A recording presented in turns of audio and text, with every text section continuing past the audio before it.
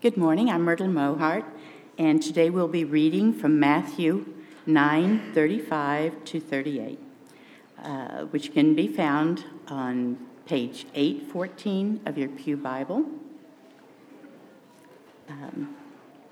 I will conclude the scripture with, this is the word of God. If you will respond, thanks be to God. Matthew 9:35 to 38. And Jesus went throughout all the cities and villages, teaching in their synagogues and proclaiming the gospel of the kingdom and healing every disease and every affliction. When he saw the crowds, he had compassion for them, because they were harassed and helpless, like sheep without a shepherd.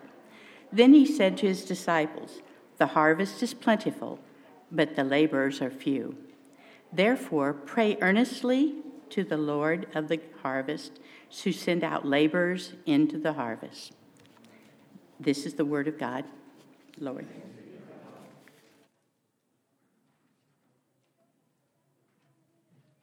Thanks, Myrtle.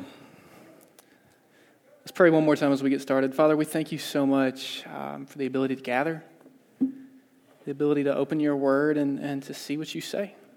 Lord, be with us as we enter in this time. Clear our hearts and our minds to be able to receive this and just open us up for what you have today. We pray all this in Christ's name. Amen. For those of you who don't know me, my name is Stephen Ellison. I am the minister to children and youth here at Hope Community Church, and I am really thankful to be able to bring the message here this morning. So, as we just read, we are going through Matthew chapter 9. If you've been here for the last few weeks with us, we've been walking through a short series on the topic of hope. As we've recently changed our name to Hope Community Church, we kind of walked through the hope that Christ has for us, the hope that brings to our past, to our present, to our future, and why that's such an amazing thing that we can share with others. Today, we're going to be picking back up with our series through the book of Matthew, which is what we were doing before that, and we've been walking through for a little over a year now. And it's kind of interesting because we're going to continue on with that idea of a hope that's really very much worth sharing. So as we've walked through Matthew in chapter 8 and 9, we've seen stories of Jesus doing incredible miracles, doing these incredible acts and healings and things that should just blow us away as we read them for the very first time. We've talked about how we've seen Jesus' authority in these things, right? So Jesus' authority over things of the physical world, over the weather, over illnesses, things over the spiritual world, like casting out demons and forgiving of sins. Where we're at in the book of Matthew today, at the end of chapter 9, we're kind of rotating. We're moving from this section that's talking about Jesus' authority and giving us some evidence of that.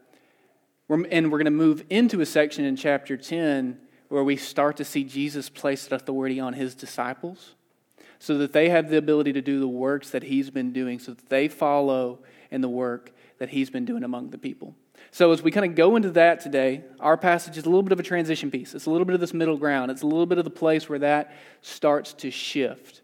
So as we walk through chapter 9, after we walk through these last 4 verses here, we're going to see what the work that Christ is doing is.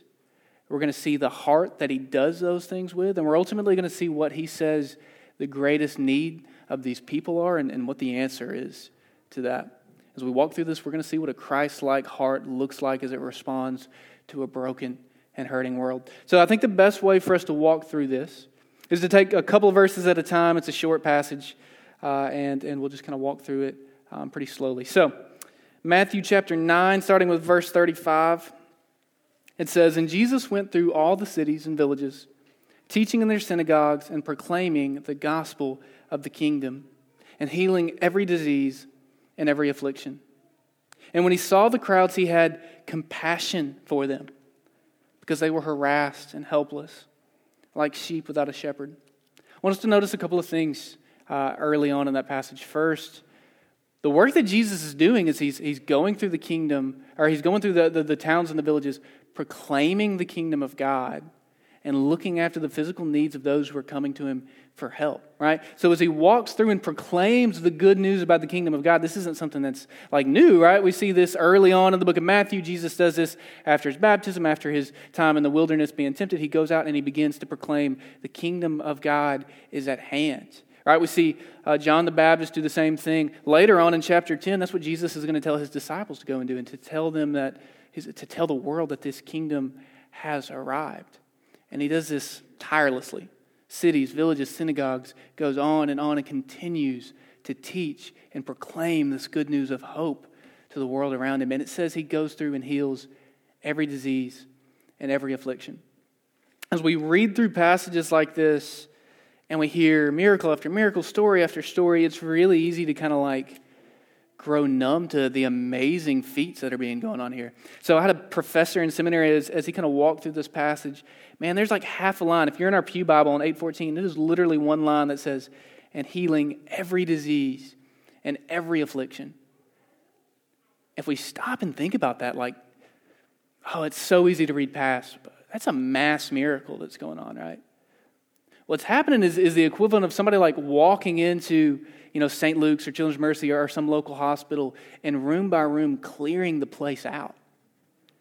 Room by room, walking people out the door, going free, going healed, not to be sick again. That's the story that my kind of professor would kind of walk through with us. And just to think about that, just think about a place where so many people are gathered broken, so many people are gathered injured, so many people are gathered hurt. And one by one, they walk away free. They walk away healed. They walk away whole. It's astounding. And if we're not careful, we read past that pretty quickly. But that's the work that Jesus is doing here, right? He's proclaiming a good news of hope to a world that needs it. And he's healing the broken. He's binding up the sick. He's there for the afflicted, performing miracles on an absolutely massive scale. The second thing I want us to notice is how Jesus responds in his heart as he does these things, right? As he looks out over these crowds of people who are broken, who are sick, who are ill, who are afflicted, who are coming to him. What's his heart attitude, right? What does he feel towards them? He feels compassion. For most of us, I think like the idea of like people crowding in on us wherever we go, like that's not an easy thing to jump towards, right? Like if you even imagine like celebrities as they walk out and can't do their own grocery shopping, right? As people press on and on like to take pictures or whatever, you don't imagine that most of them feel like compassion, right? Like probably most of us, if we're in that situation, what are we going to feel? We're going to feel annoyance or aggravation, maybe pride. Jesus looks out and sees them. Sees these masses of people who are following him, wanting something from him, needing something from him, and he feels compassion. Why? If we look at Jesus' ministry, right, we can find a lot of answers to why he feels compassion for them, right? He has compassion over people's physical needs. He heals. He looks after. We see that he has compassion over physical neediness, over illness, over oppression that they face, over the weakness from physical limitation, from spiritual oppression, from the dark days that they're in. Jesus has shown compassion for all of these things throughout his ministry. But the text gives us a specific reason why he feels compassion for them. And it says that he looks out and he sees that they're harassed and helpless. He sees that they're sheep without a shepherd. What he sees is that these are people who are directionless, hopeless, oppressed. They are people with no leadership and nowhere to look in their emptiness, no one to point them towards mercy and grace, no one to point them to hope. This picture of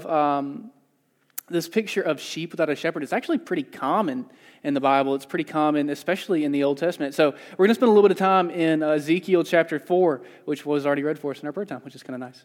So we're going to spend a good bit of time there if y'all want to flip and keep a finger here in Matthew. We're going to read kind of a description of people who are sheep without a shepherd, people who are lacking this leadership. And what we're going to notice is when the Bible describes people as sheep without a shepherd, they're not just people who are kind of wandering, people who are a little bit confused. They're not just people who are a little bit directionless, not very efficient. These are people who are scattered and who are broken and who are hurting and who are being beaten down. So let's look in Ezekiel chapter 34, starting with verse 1. The Lord of the Word came to me, Son of man. Prophesy against the shepherds of Israel. Prophesy and say to them, even to the shepherds, Thus says the Lord God, ah, shepherds of Israel, who have been feeding yourselves, should not shepherds feed the sheep? You eat the fat, you clothe yourselves with the wool, you slaughter the fat ones, but you do not feed the sheep. The weak you have not strengthened, the sick you have not healed, the injured you have not bound up, the strayed you have not brought back, and the lost you have not sought, and with force and harshness you have ruled them. So they were scattered, because there was no shepherd. And they became food for the wild beasts. My sheep were scattered. They wandered all over the mountains and on every high hill. My sheep were scattered over the face of the earth, with none to search or to seek them. The description of a people who are sheep without a shepherd is a desperate one.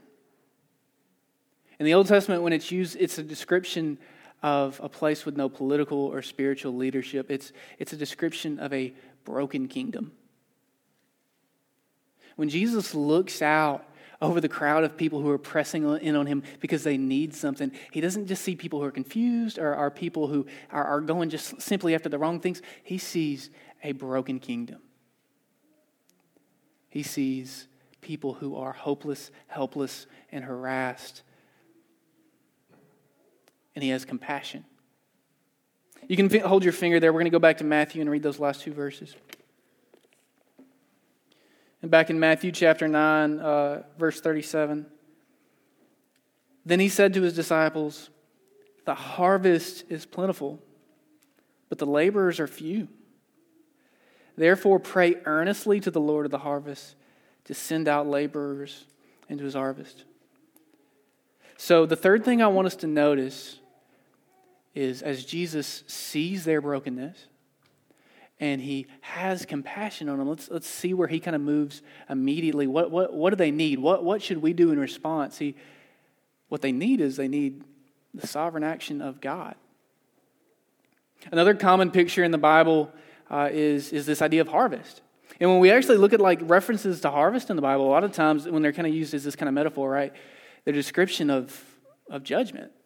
It's an idea of people reaping what they've sown. It's the time where God comes back to separate those out who are deserving of such a judgment, right? It's actually a bleak picture. We see that a lot in the Old Testament. We see Jesus using it like that in the New Testament, but this feels a little bit different, right? This is Jesus saving people out of their brokenness.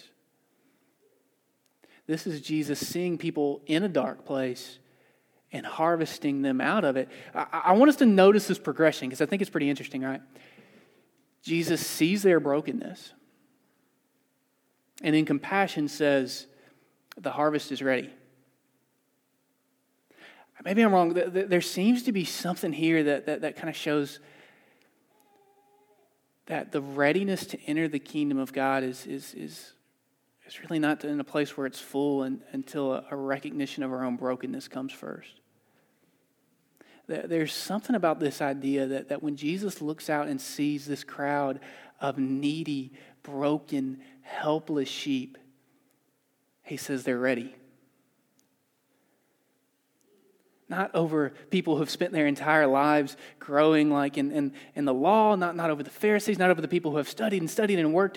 You would think that's how the harvest works, right? That people slowly grow in these good things and then they're ready. But Jesus says, no, he looks over this crowd of helpless people and says, now the harvest is ready. Now the harvest is ready. There's something about experienced brokenness that kind of makes it this soil that prepares us. It prepares our hearts to receive grace from the Lord.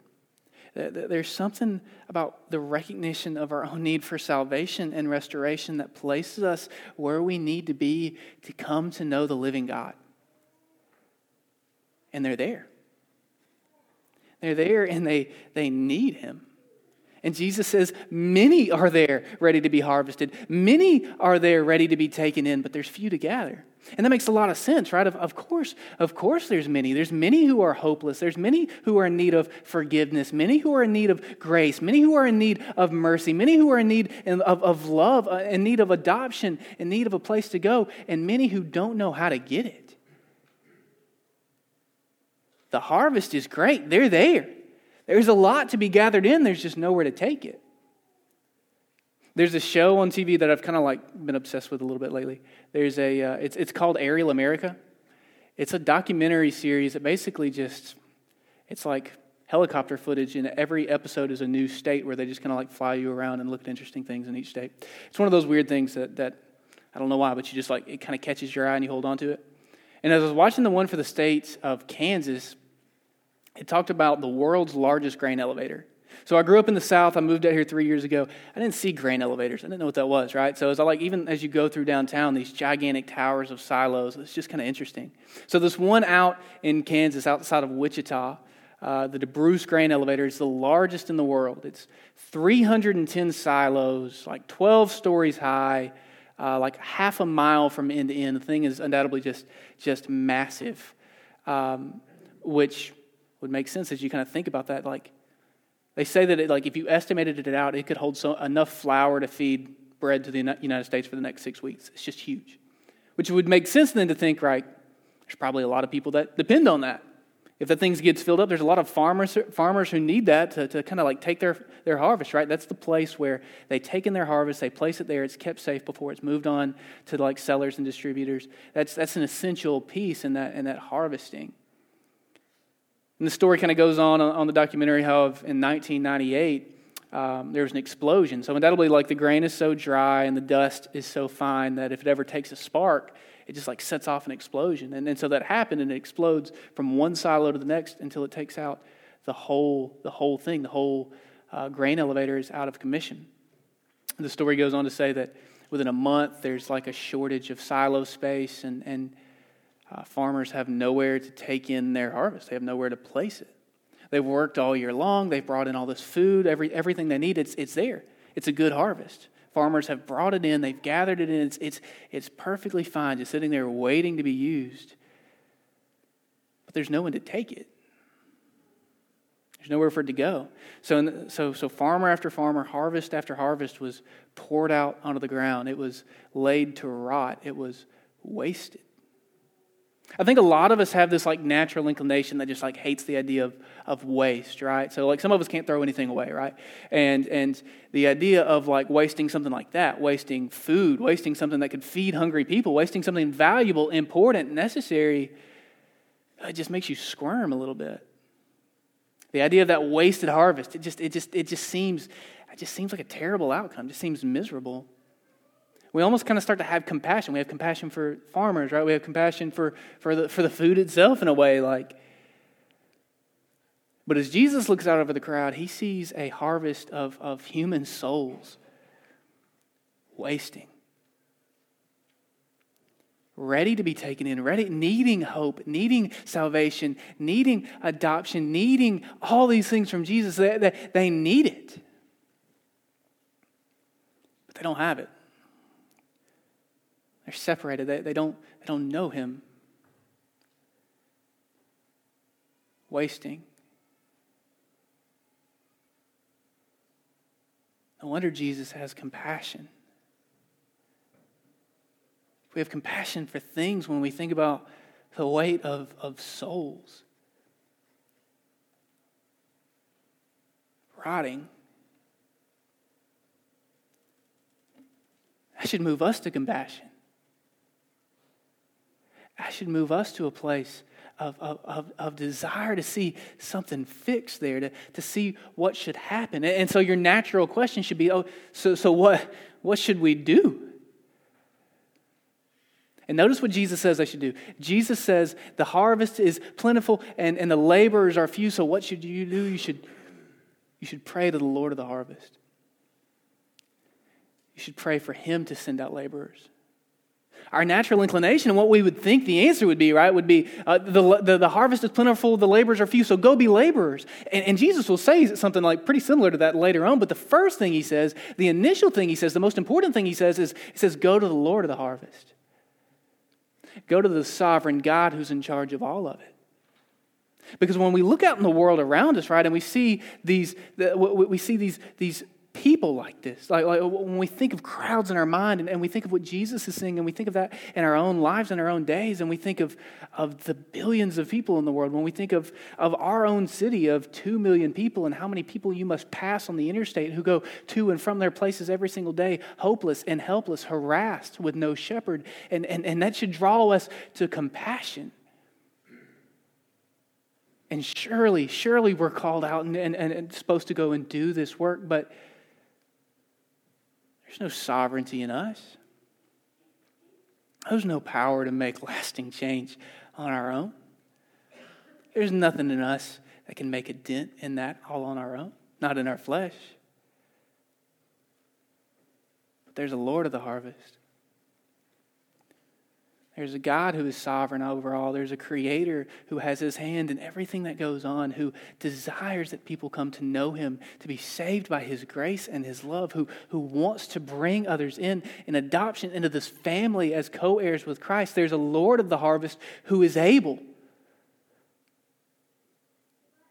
who's able to bring people in on massive scales, who's able to solve the things that just tug down at the human heart so dramatically, who's able to bring hope that goes beyond just this life into the next. There's a Lord of the harvest who's able to do what we're not, and the first thing we're supposed to do is go to Him.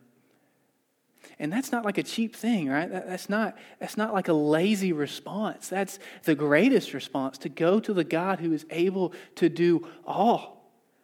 To lay it at His feet, to trust, to believe that when we ask and when we, sitting in our pew as we live our lives, as we pray that God would send missionaries, that He would build revivals in nations that don't know His name, as we pray that God would bring back witnesses to places in the world that once proclaimed the name of Christ and have since left it, when we think of our own city and we pray that God would raise up churches here and plant churches and communities that need the gospel, when we think of even the people in this room, that God would send out people from here to go and do this harvesting.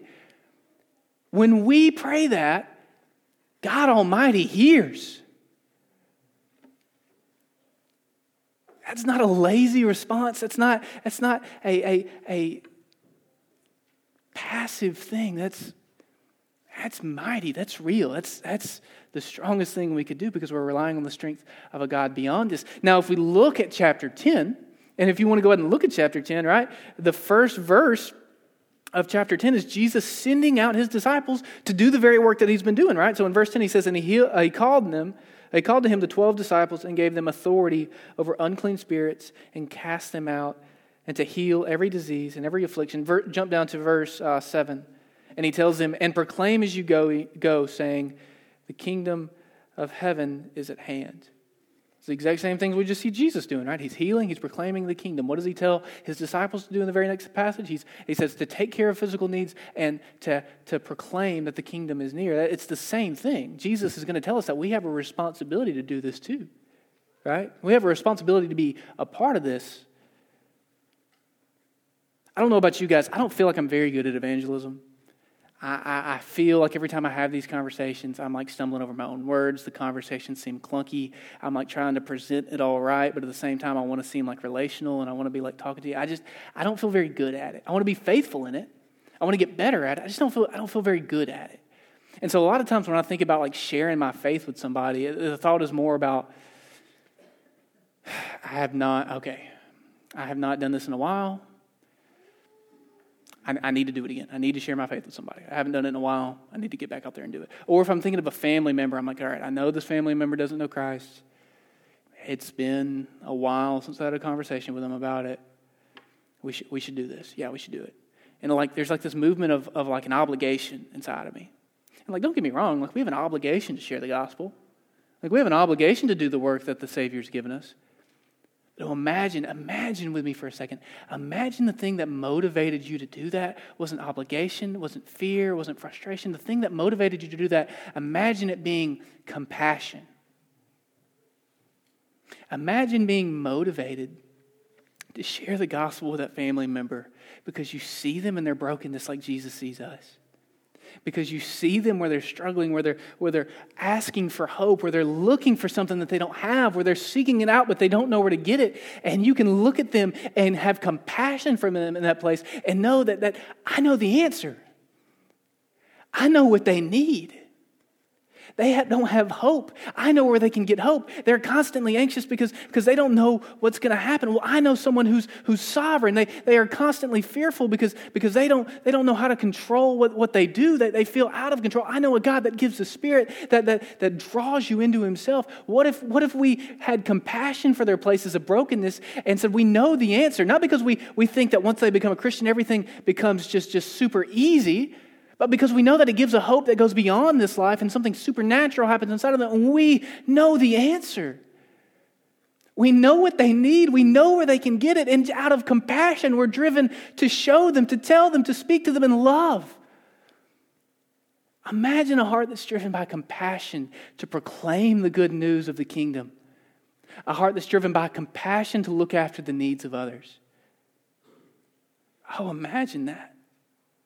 Oh, that's and in a way that almost seems harder, right? Because now not only do we got to do these things, we've got to figure out how to do that with the right heart. And that seems even harder than it was before to some of us, right? To me, it feels that way sometimes. And the beautiful, beautiful, beautiful thing is we're able to do that, and we're able to do it with that heart because we've had a Savior that's done that for us. We're able to do that because these are the works that Christ has done. He sent us out as His disciples, and He's done that on our behalf. Look back at that Ezekiel passage for me in 34. Ezekiel 34.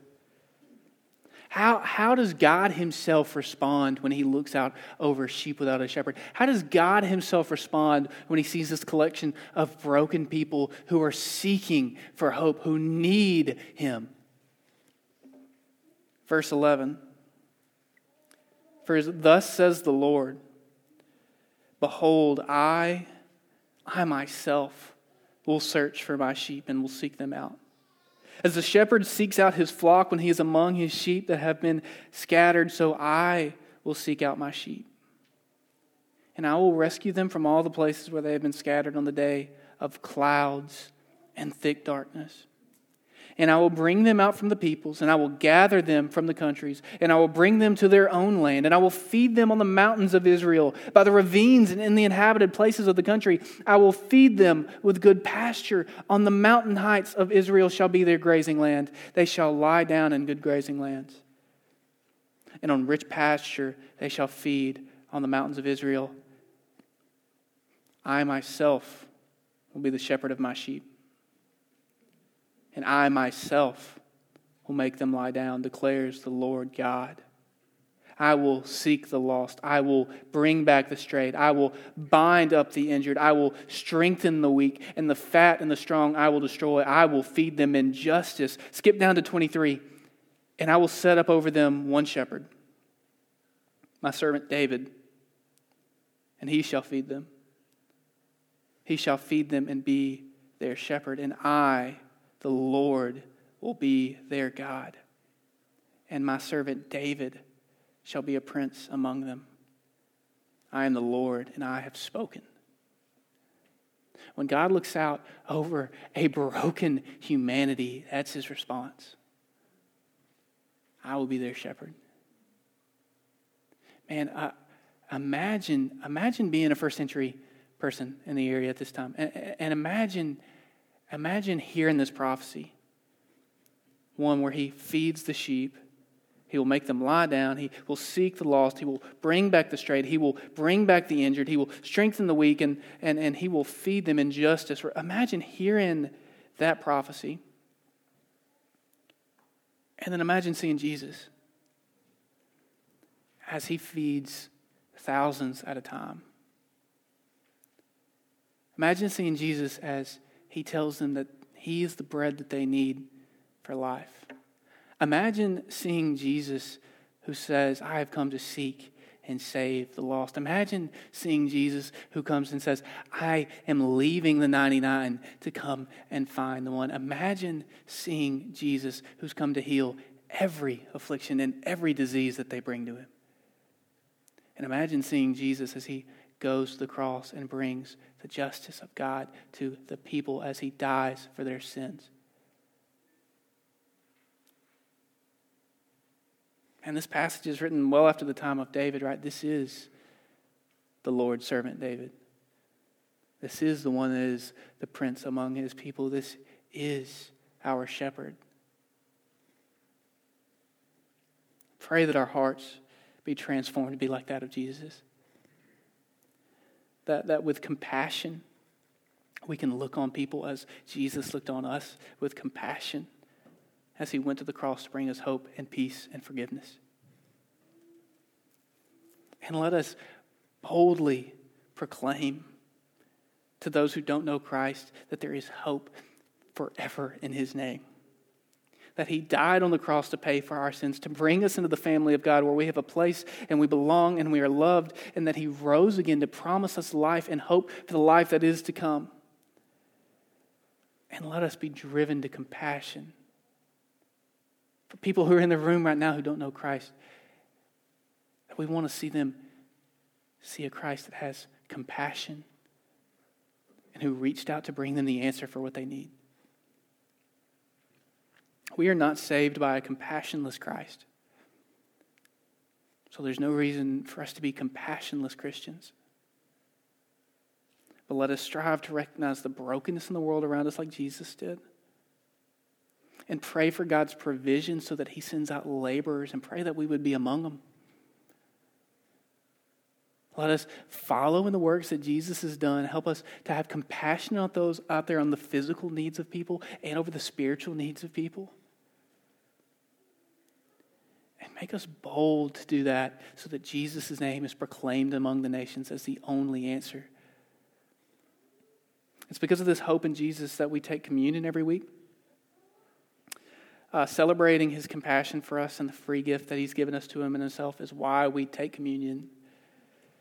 We feast on the bread as his body broken for us, and as the juice as his blood spilled for our lives. And we take this communion every week. We take it as believers. We take it as people who have known Jesus and proclaim him. And we remember what he's done for us on the cross in this time. So if you're not a believer, we are so thankful that you're here today. We're so thankful that you've been here with us and that you've worshiped with us. We ask that you take this time and you read some of the prayers that are on the back of the bulletin, or that you reflect on this and pray to God. But we do say that communion is for believers as people who are proclaiming that this has been done for them. So that if you're not a believer here today, thank you for being here. But we're asking that this just be believers.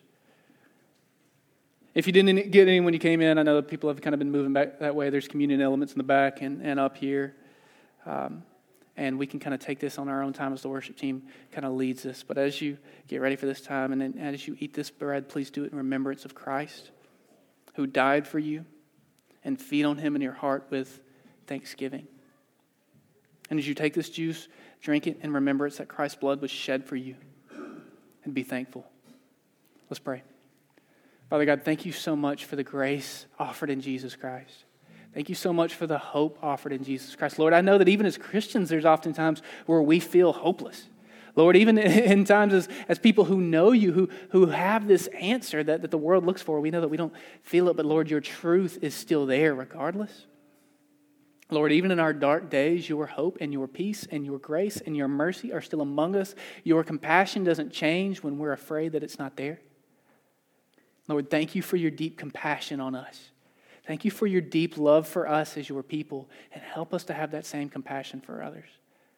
Be with us in this time of communion. Help us to remember the greatest act of compassion you showed as you died for us on the cross. Amen.